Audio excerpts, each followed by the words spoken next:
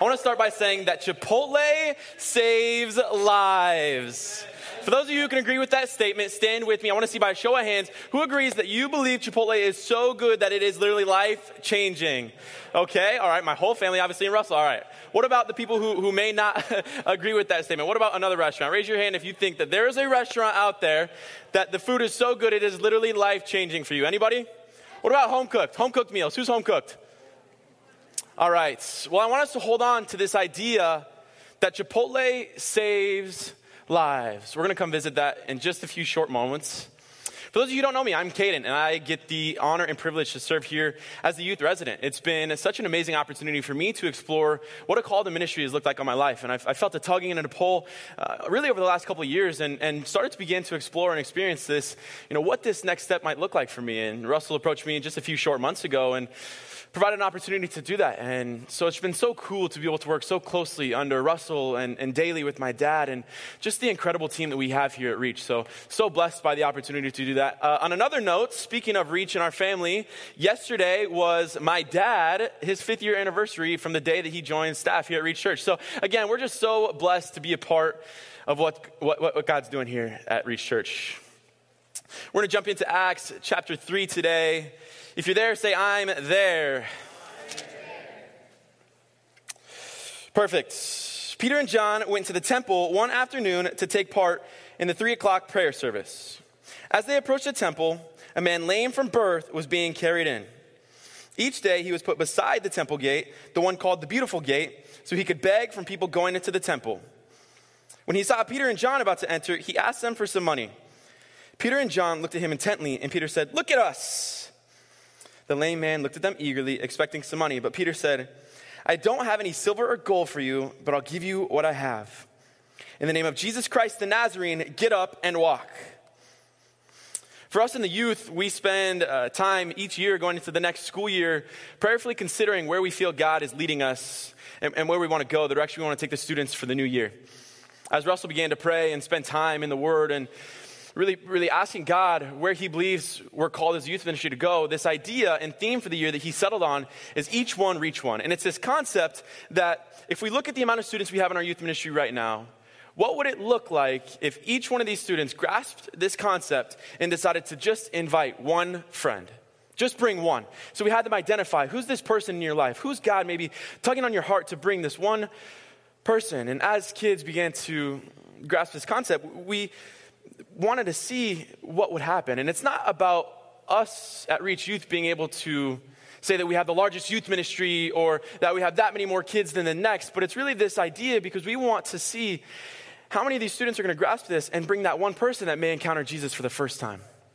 So we've been spending a lot of time really going back into this overarching theme that we've settled on for the year, and it's each one reach one. As we look here in Acts chapter 3, Peter and John are going into the temple. They're going into an intentional time of worship. They're going to pray. They're going to get alone with God in community with others, but really just to spend time in prayer with the Lord. They're encountered by a lame man. This man, physically unable to walk, has to literally be picked up and carried every single day to the temple gates. Hasn't ever been in the temple, but has to be carried to the temple gates so he can beg for money to earn his livelihood. This is how this man is earning his living. He's able to live because of the blessings of others. So we see Peter and John encountered by this man, and this man asks, he says, Peter and John look at him intently after this man is asking for money, and Peter says, "I don't have any silver or gold for you, but I'll give you what I have." Now, I wonder for us in our own life, how many times that's the case, where we're confronted with a situation, or maybe we in our own lives have identified that person, that each one reach one idea. And how many times do we get to a point where we don't feel like we have anything to offer? We don't know that we have the right words to say. We don't have the solutions to their problems. We don't have the fix to everything that's going wrong. I want to tell you guys, bring you back to the original point in this idea that Chipotle saves lives. And it's kind of a joke because if you know me or my family at all, you know that we love Chipotle. We don't just go to Chipotle. We're not your average Chipotle consumer. No. We go to Chipotle, right? So I remember recently, in the last few years, there was a day of like 11 or 12 days straight where I had Chipotle at least once a day, sometimes twice, and then I might have even gotten a third bowl for dinner that night or breakfast the next morning. So yeah, we go to Chipotle. When we moved here 5 years ago, we began to unpack our home and, get things in the right rooms, go shopping for the essentials that we needed to outfit, our new house, began to drive around the community and learn. And one of our essentials as a family, as any smart, rational, sane family would do, right? We needed to find our closest Chipotle. So we began to do some research and we found what that was and we just began going. We love it so much that was one of our essentials. We continued to go, and it got to a point where I remember pretty shortly after we had started going, we would walk in to go hang out with staff, just go get lunch. These people were literally like, bro, you're here too much. Like, go home, go do something, right?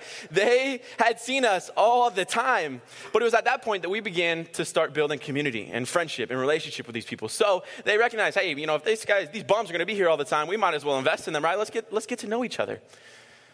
So that kind of grew into what it became. But shortly after, we would start to come with my family, and then the staff would begin to just do little things to put a smile on my sister's face, give them extra oranges or apple juices, or greet us with a hug or a high five or whatever that may have been. And I remember, we got to be pretty close friends with the manager at the time, Julius, and oftentimes he would come take a break from work and what he was doing and just come enjoy food with our family. It was this community aspect where we had gotten to be close friends with these people, and he began to then invest in us. And so a lot of times I remember, conversations where it felt like every time we ate with him, we always ended up in a debate about who was better, Michael Jordan or LeBron James, greatest basketballer of all time. And I did say LeBron James because it is Michael Jordan.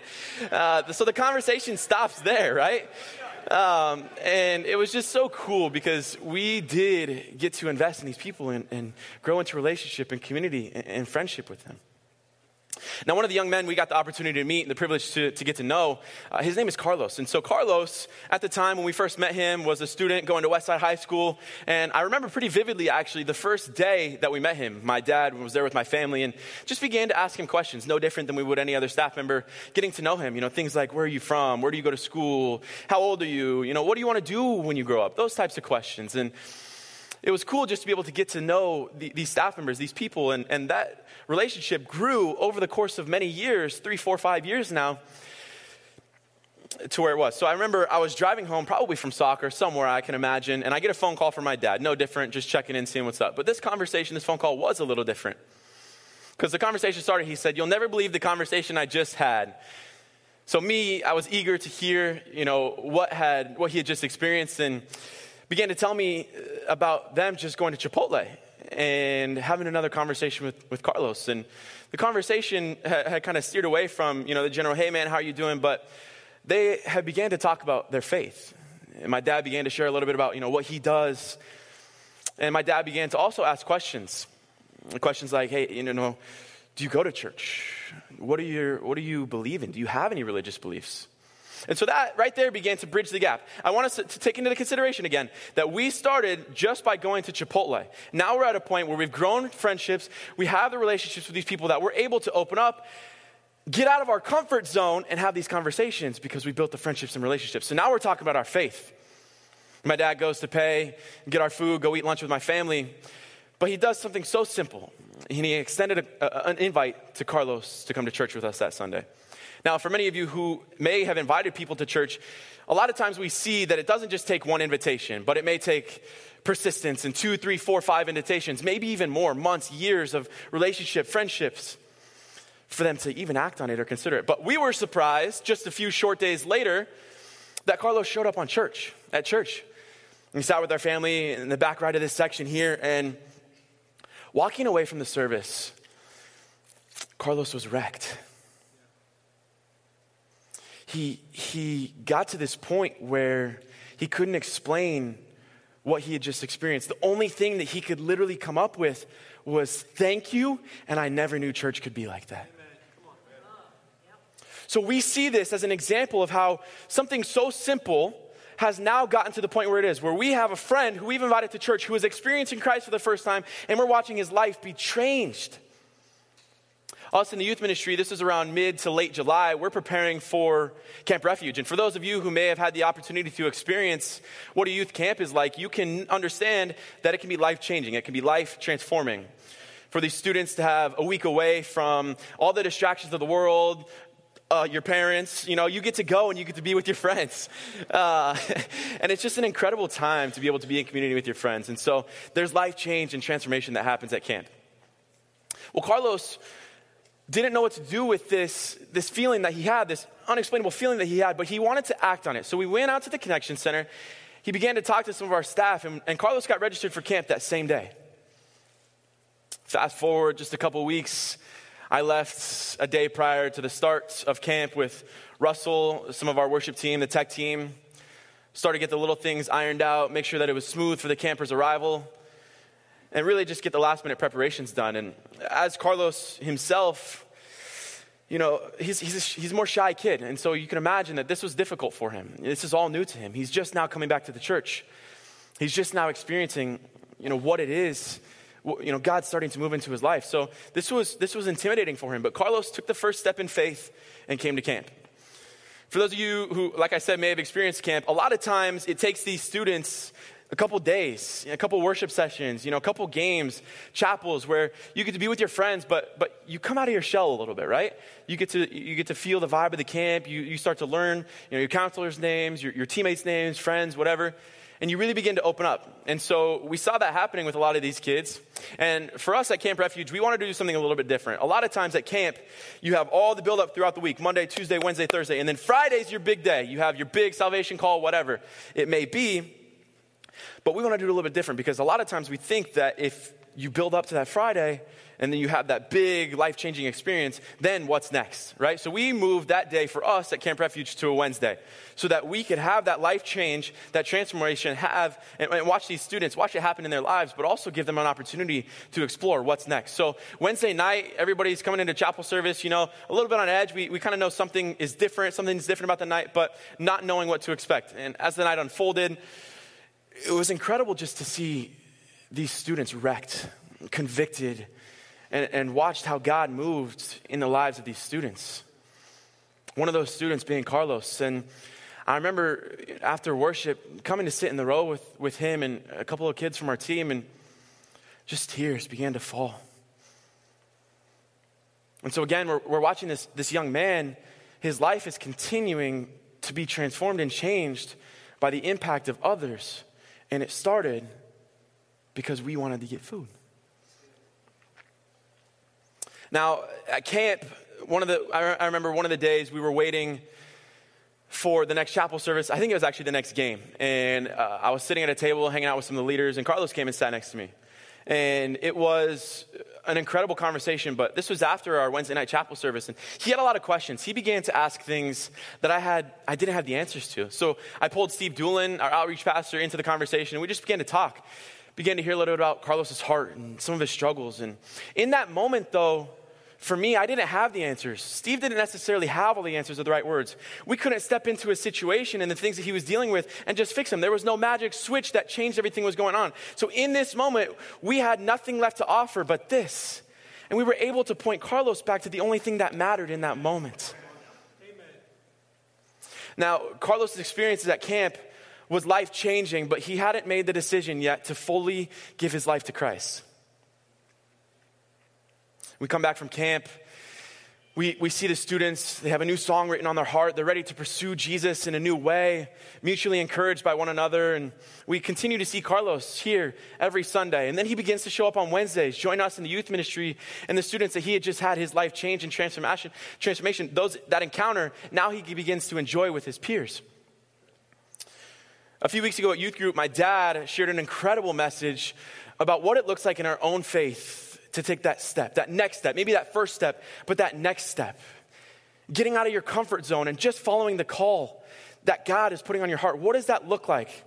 And that was the night where Carlos finally said, I've had enough. This is it. I can't do this anymore. Here's who I was. This is who I am now. This is what God's doing in and through me. This is who I want to be. And so that Wednesday night, Carlos gave his life to Christ. And I want us to remember that this started because we just started going to Chipotle. Friendships, relationships were built, and an invitation was extended. Peter and John didn't have what this man was looking for in the moment. They didn't have the gold or silver that he needed. But he didn't need that. He needed the only thing that mattered eternally. And we see that evident in Carlos's life is, hey man, I really don't know how to help you here, but I can give you the only thing that does matter. So it's incredible because, like I said, we watch just how things unfold. And in the most unforeseen circumstances, we see this young man who didn't know what he needed in the moment, and we didn't have what he was longing for, but we could point him back to the only thing that mattered. So as we begin to challenge our students on this topic of each one, reach one, I want us to think about, is there a person in our life? Is there somebody that you feel God may be pulling in your heart? Who is this person, if there is, that you need to just take that first step in faith? What does that look like? And it may not be now or next week, but these relationships that continue to grow and how they manifest into this opportunity to invite and see life change. Verse 2, as they approached the temple, a man lame from birth was being carried in. Each day he was put beside the temple gate, the one called the Beautiful Gate, so he could beg from the people going into the temple. When he saw Peter and John about to enter, he asked them for some money. Peter and John looked at him intently, and Peter said, "Look at us." The lame man looked at them eagerly, expecting some money. But Peter said, "I don't have any silver or gold for you, but I'll give you what I have. In the name of Jesus Christ the Nazarene, get up and walk." Who's your Carlos at Chipotle? Who do you need to begin praying for and prayerfully considering what the next step in action, in faith looks like? Because you could be the difference between a young man, a young woman, whoever it may be, going from, here's who I was, this is what God's done through me, and this is who I will be. You could be the difference between somebody's life.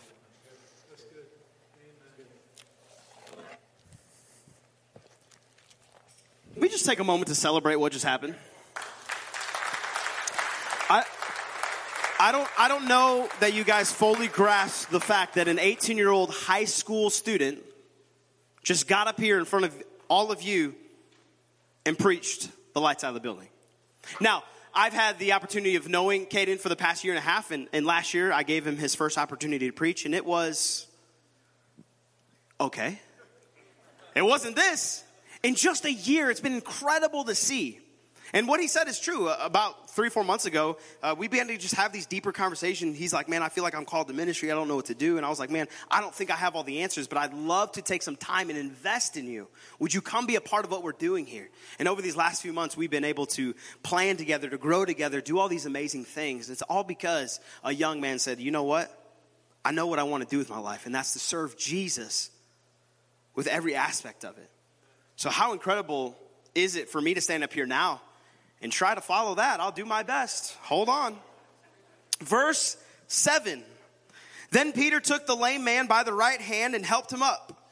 And as he did, the man's feet and ankles were instantly healed and strengthened. Do you know how much easier it would have been if they would have just given him some money? It would have been so much easier to do what all the other religious elite did in that day. Just walk by, give him some alms, give him some coins, give him some dollars, and just keep it moving. Hey man, here you go. And what these religious people would do is they'd kind of walk around, puff their chests all high and mighty. Hey, look, yeah, go ahead. Here's some scraps for you.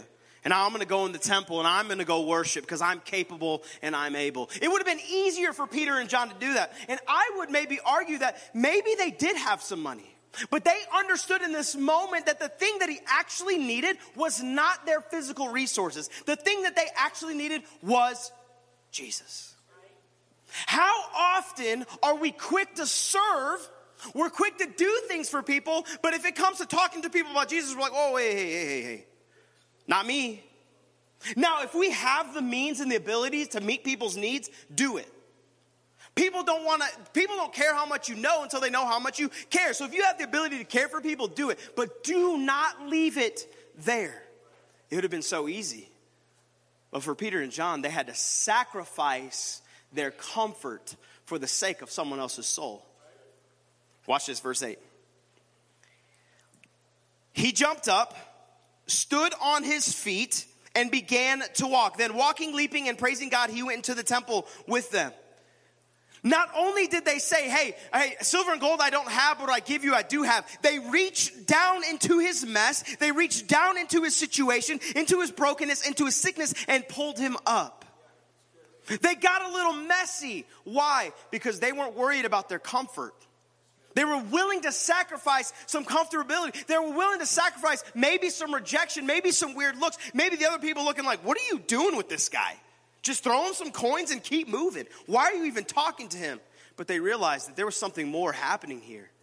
And because of their sacrifice, a man who has never been able to walk does what? He gets up, he stands on his feet, and he walks. Then, walking, leaping, and praising God, he went into the temple.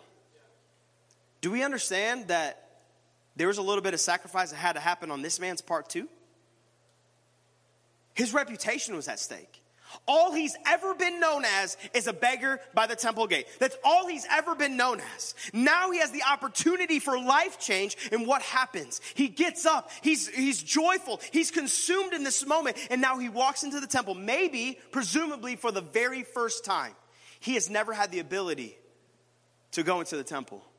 And what does he do? After an encounter with Jesus, go straight into the temple, leaping, jumping, dancing, and praising God. How often do we miss it? How often do we miss the fact that we have the opportunity week in to week out to come to the house of God? But maybe because of our pride, maybe because of our tradition, maybe because of our comfort, we miss it week after week. We wouldn't come in here leaping, dancing, singing praises to God. Oh, that's a little uncomfortable. How often do we miss it with our friends, with our coworkers, with our Carlos at Chipotle? Do you think it was comfortable for the Anderson family to build a relationship with a complete stranger? Of course not. Of course not. But was it worth it? Absolutely. Because now a young man's life has been transformed. He has encountered Jesus and his life has now been changed forever. This lame beggar, his means of receiving money is now on the line. He no longer has the right to beg. Do you understand? Like people who are lame, people who are blind, they were given a right to beg. And it was up to the religious people, the church people, it was their responsibility to give them money. Now he can no longer do that. He was willing to lay down his means of income for the sake of praising God, because now he has the ability to stand and to worship and to praise. He's willing to sacrifice the things that are dearest to him, the only things that he's ever known, because of what God did in his life. How many of us can look at our own lives and ask this question: where do I need to sacrifice? In what areas of my life is God asking me to sacrifice? And I would say probably the number one area in most of our lives, especially here in America, is comfort. We have been taught to go down the path of least resistance, to buy things and to do things to make our lives easier, to make our lives more comfortable. Just a few days ago, I had been experiencing some Wi-Fi issues at my house. And I was a little frustrated, but I wasn't going to complain about it. And then Andrew comes in and says, "This is stupid. I can't do this anymore. I've been trying to work on this project for 3 days. What's been going on with the Wi-Fi in Blair? Anybody else? Just us? Oh my gosh. If someone's on their phone, someone's on the TV, and someone's on a console in our house, you can't do anything. It's crazy. Comfort. Comfort. We consume ourselves with things that have no eternal impact. We have language around here. We call them the 3 T's. Does anybody know? I'll give you the first one. Time, treasures, talents. I said this on Wednesday night, but it bears repeating to you guys this morning. God has given us gifts. He's given us ability. God has given us time. He's given us treasures, and he's given us talents for 2 things: to worship him and to serve others. Period. But what do most of us do with our time, treasures, and talents? Serve ourselves. Make our lives easier. Now, am I saying that there's anything wrong with having nice things? Of course not. Of course not. But if your number one priority with the abilities and the gifts and the talents and the money and the resources and the time that God has given you is to serve yourself, you've already missed it. Worship God, serve others. Can I tell you this morning that your worship should cost you something? It should cost you a little comfort. It should cost you a little time. It should cost you a little money. It should cost you a little pride. I told this to the first service, and I just want to tell you guys, I just want to help you out. This is for free, okay? This is not a part of my notes. So if you ever watch me during worship, okay, a lot of times you'll see this. Let me tell you why. I love to raise two hands, but my arms get really tired, okay? So I'll do this, because then when my right hand gets tired, oh, yeah, I'm in it still. Yeah, baby, come on now. And every once in a while, there's a good moment. But you'll see, those good moments last about 10 seconds, and I'm like, okay, I'm going to come right here.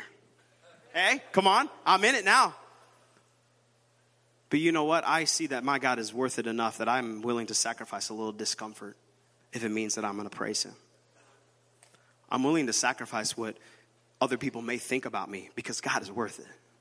I understand what he's done in my own life. I understand who I was before him and who I am now because of him and who he's promised that I will be. I understand the things that he's done in my life, and therefore I am willing to sacrifice something for him. If we weren't called to sacrifice, why would Jesus himself say, take up your cross daily and follow me? Deny yourself. Why would he call us to do that if it was just supposed to be cushy and easy all the time? He would never say that. He's called us to sacrifice. Why? Why? With our students, I always want to ask and answer the question, why? I don't ever want to be the youth pastor that says, don't do this, don't go there, don't say this, and just leave it at that. Growing up, my youth pastor was really good about telling me, don't drink, don't do drugs, don't have sex. Go to church, read your Bible. 5 things. That's all I learned in high school. Don't drink, don't do drugs, don't have sex, go to church, read your Bible. Like any rational kid would do, I said, why? Like, I get it on the surface that these are bad things to do, but I needed something more than that. Why am I sacrificing what I perceive to be fun for the sake of this? Why? And unfortunately, a lot of times I was met with, because I said so, right, Mom and Dad? Because I said so. Stop asking. But as a youth pastor, I want to ask and answer the question, why? Why do we do that? Well, because the promises of God are greater than the promises of this world. The things that God has for us is greater than anything that this world can give us. The most satisfaction that we can receive in this world is serving him, not just doing what our flesh desires. And so when I'm asking, when we're telling you, we're imploring you to sacrifice in the place of worship, sacrifice your time, your treasures, and your talents. Why? Because he sacrificed it all. Because he gave it all. And because if he gave it all, then it should be that much easier for me to stand up and sacrifice a little bit of comfort. You know, for me, where I can sacrifice the most? Sleep. You know my favorite thing to do? I did it this morning. I don't even care. Actually, I do care. That's why I'm talking about it. I'm putting myself on blast. I pressed snooze probably 17 times this morning. And for some reason, the iPhone is like 9 minutes and 4 seconds is the weirdest thing. So every 9 minutes and 4 seconds for 17 times, you do the math. Literally, it was at least 10. For an hour and a half. Every 9 minutes. Ding, ding. And this made it easy. Now all you got to do is like press one of the buttons on the side. Used to you have to like look at it blinded by the light, like find snooze. I just press the button. I just literally, and then I'm gone again. You guys are laughing because you know what I'm talking about. Right? The place that I can sacrifice the most is sleep. Maybe start going to bed a little bit earlier so I can get up early and spend some time with the Lord. So I can set aside time for my day. Why? Because he's worth it. Not because it's a part of my checklist. Not because it's something I'm supposed to do. Because he's worth it. Because he sacrificed. Today, as we look at sacrifices as part of our worship, we get to partake in communion as a community. We get to have this moment where we remember what Christ did for us on the cross 2,000 years ago. The one thing that I want to make sure that we don't do today is we don't treat this just as some religious ritual or tradition that we do. Because all too often, many of us treat Sundays just the same. We come in and we worship. We come in and we read the Bible. We come in and we give money. We come in and we give time. Why? Well, that's just what we do. We come in every once in a while and we take communion. Why? Well, it's tradition. That's what we do. Nope. That's not what it was intended to be. Jesus said himself, the purpose behind communion was to remember the sacrifice that he would make on the cross for all of us, once and for all, for all. So I'm going to invite the ushers to come now, and we're going to pass out the elements. And when you receive these elements, I just want you to hold on to them. And in a moment, we're going to take communion together. But because I am often so guilty of just looking past this time, I wanted to read an article to you guys today that a pastor friend of mine sent to me a couple years ago. And this is a physician's biblical and historical account of the crucifixion. Every time I read this, it's a little hard to read. Because we can read the scriptures and we can kind of get an image. But if we don't really understand what crucifixion was in the times of Jesus, we can just look past it. And I don't want us to look past this moment where we remember what he did for us lightly. I want us to take us seriously today.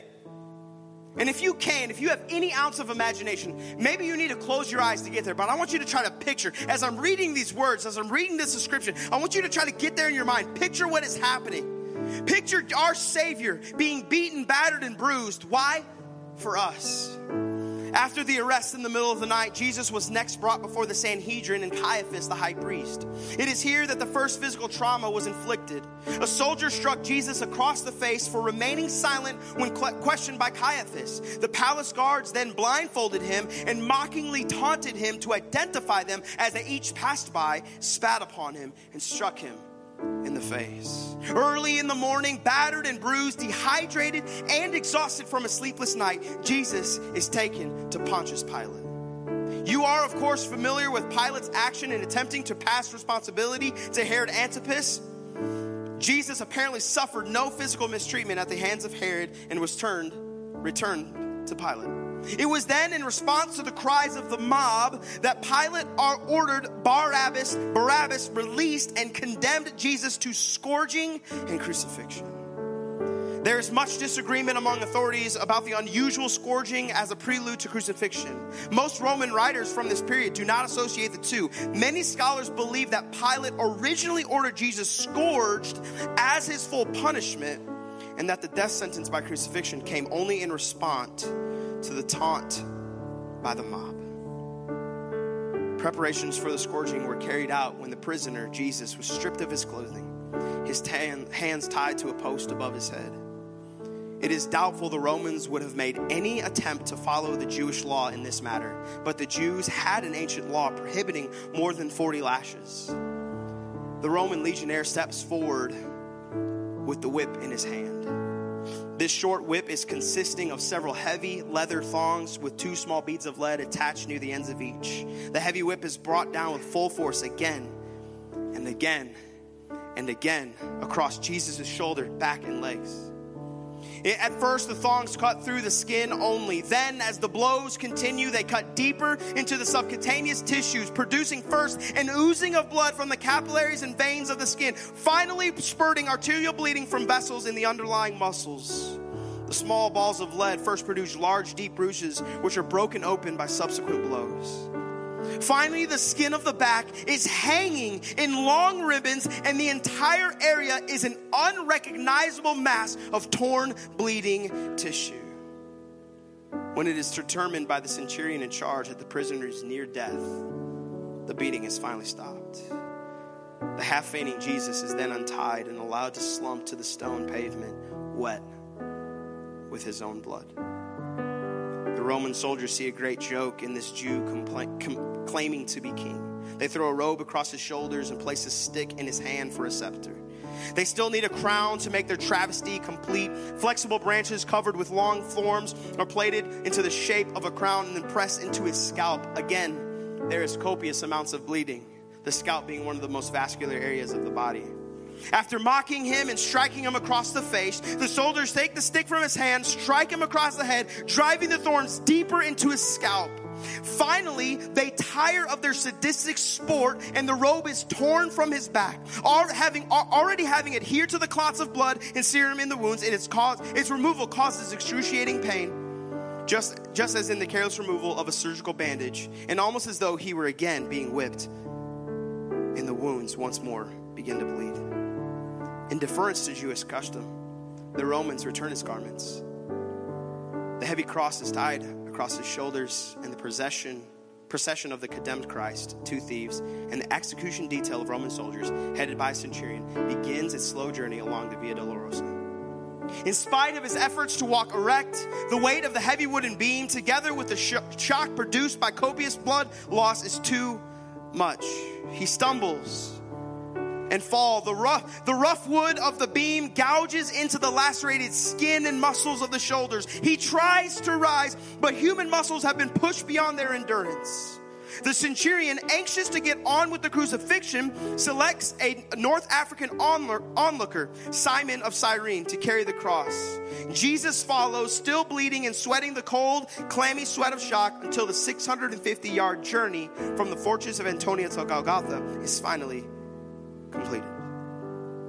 Jesus is offered wine mixed with myrrh, a mild analgesic mixture. He refuses to drink.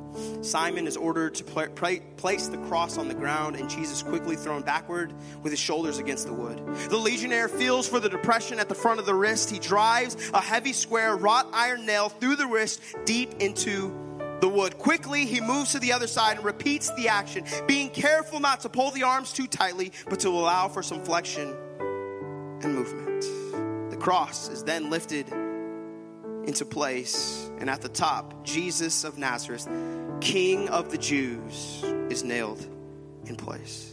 The left foot is now pressed backward against the right foot with both feet extended, toes down. A nail is driven through the arch of each, leaving the knees moderately flexed. The victim, our Christ, our Savior, is now crucified. As he slowly sags down with more weight on the nails in the wrist, excruciating pain shoots along the fingers and up the arms and explodes in the brain. The nails in the wrist are putting pressure on the median nerves. As he pushes himself upward to avoid the stretching torment, he places his full weight on the nail through his feet. Again, there is searing agony of the nail tearing through the nerves between the metatarsal bones of the feet. At this point, as the arms fatigue, great waves of cramps sweep over the muscles, knotting them in deep, relentless, throbbing pain. With these cramps comes the inability to push himself upward. Hanging by his arms, the pectoral muscles are paralyzed and the intercostal muscles are unable to act. Air can be drawn into the lungs, but cannot be exhaled. Jesus fights to raise himself in order to get even one short breath. Finally, carbon dioxide builds up in the lungs and in the bloodstream, and the cramps partially subside. Spasmodically, he's able to push himself upward to exhale and bring in the life-giving oxygen. It is undoubtedly during these periods that he uttered the 7 short sentences recorded. First, looking down at the Roman soldiers throwing dice for his garment, "Father, forgive them, for they know not what they do." Second, to the thief, "Today you will be with me in paradise." The third, looking down at the terrified and grief-stricken John, the beloved apostle, he said, "Behold your mother." And then looking to his mother, Mary, "Behold your son." The fourth cries from the beginning of the 22nd Psalm, my God, why have you forsaken me?" Jesus experienced hours of limitless pain, cycles of twisting, joint-rending cramps, intermittent partial asphyxiation, searing pain where tissue is torn from his lacerated back as he moves up and down against the rough timber. Then another agony begins, a terrible crushing pain deep in the chest as the pericardium slowly fills with serum and begins to compress the heart. One remembers again the 22nd Psalm in the 14th verse, "I am poured out like water, and all my bones are out of joint. My heart is like wax, it is melted in the midst of my bowels." It is now almost over. The loss of tissue fluids has reached a critical level. The compressed heart is struggling to pump heavy, thick, sluggish blood into the tissue. The tortured lungs are making a frantic effort to gasp in small gulps of air. The markedly dehydrated tissues send their flood of stimuli to the brain. Jesus gasped his fifth cry, I thirst. One may remember another verse from the 22nd Psalm. My strength is dried up, and my tongue cleaves to my jaws. And you have brought me into the dust of death.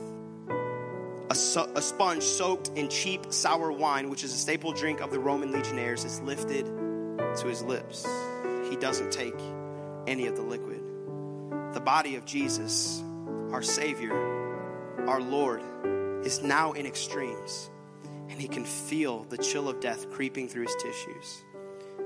This realization brings out his 6 words, possibly a little more than a tortured whisper. It is finished. His mission of atonement has completed. Finally, he can allow his body to die. With one last surge of strength, he once again presses his torn feet against the nail, straightens his leg, takes a deeper breath, and utters his 7th and final cry, Father, into your hands I commit my spirit.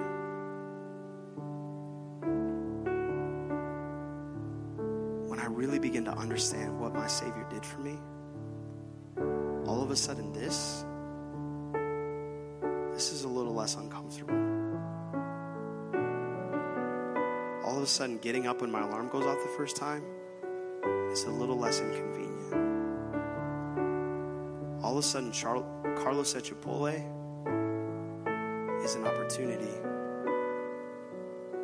Because if I believe this to be true, which I do, and at the end of this life, there's only one decision that'll ever matter.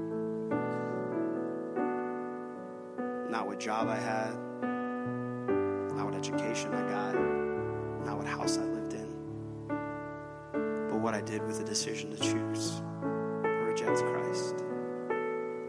And then second to that is only what I've chosen to do with that for other people.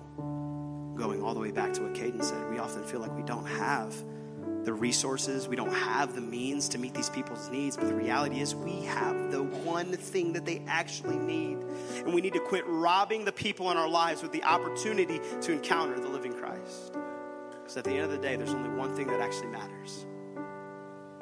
So as we partake in communion this morning, I don't want it to just be tradition or ritual. With it fresh in our minds, the suffering and the pain and the torture that our Christ, our Savior, our Jesus went through. He said, as often as you do this, do it in remembrance of me. We're going to read from 1 Corinthians chapter 11, starting in verse 23. And this is Paul writing to the church in Corinth regarding the Lord's Supper or communion. For I pass on to you what I received from the Lord himself. On the night when he was betrayed, the Lord Jesus took some bread and gave thanks to God for it. Then he broke it into pieces and said, this is my body, which is given for you. Do this in remembrance of me. In the same way, he took the cup of wine after supper, saying, this cup is the new covenant between God and his people, an agreement confirmed with my blood. Do this in remembrance of me as often as you drink. For every time you eat this bread and drink this cup, you are announcing the Lord's death until he comes. So anyone who eats this bread or drinks this cup of the Lord unworthily is guilty of sinning against the body and blood of the Lord. That is why you should examine yourself before eating the bread and drinking the cup. We're going to pause for just a moment. I want to give an opportunity for us to examine our hearts. Communion isn't something that we take lightly. In fact, it goes on to say that you can actually bring judgment, sickness, even death upon yourself. It is something you do if you take this lightly. But here's what I do know to be true. We serve a God who forgives. So if there's anything in our life, sin is what separates us from God. So if there's anything, any sin in our life, in a moment, we can say, God, forgive me. Have mercy upon me. And he is faithful and just to forgive. Amen? So we're going to take a moment of reflection. I'm going to pause for just a few moments to allow you in your own words, whatever that may look like, fresh in our minds, the sacrifice that he made. I am often too guilty of just moving past this. we're going to partake in this together this morning. But let's pause for just a moment and reflect.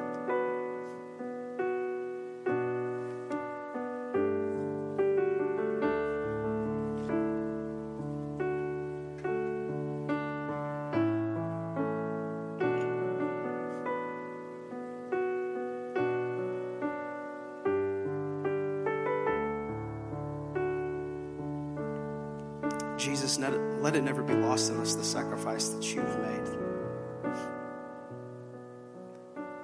That because of your cross, our debt is paid. Because of the precious blood of the spotless Lamb, our sins are washed away. Father, if there's anything, any unforgiveness, any sin in our life that we need to get rid of right now, we abandon that. We repent and we turn towards you. God, we thank you that you are faithful and just to forgive. That you are the God of second chances. Even when we feel like we've blown it, in a moment we can turn back to you and you're there waiting with open arms. God, maybe for someone in here today, this is their first time. Your word says, believe in our hearts, confess with our mouth that you are Lord, and we shall be saved. It's not about how good we are. It's not about doing the right things or saying the right things. It's about faith in you. As we take this communion together, Lord, I pray that this would not just be tradition, this would not just be ritual, but God, this would be an offering of worship to you as we remember the sacrifice that you made for us in our place. Let's take the bread together this morning.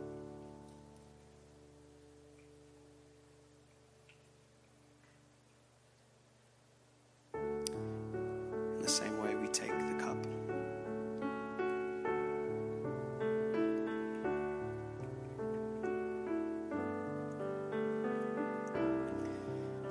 God, you're so worthy.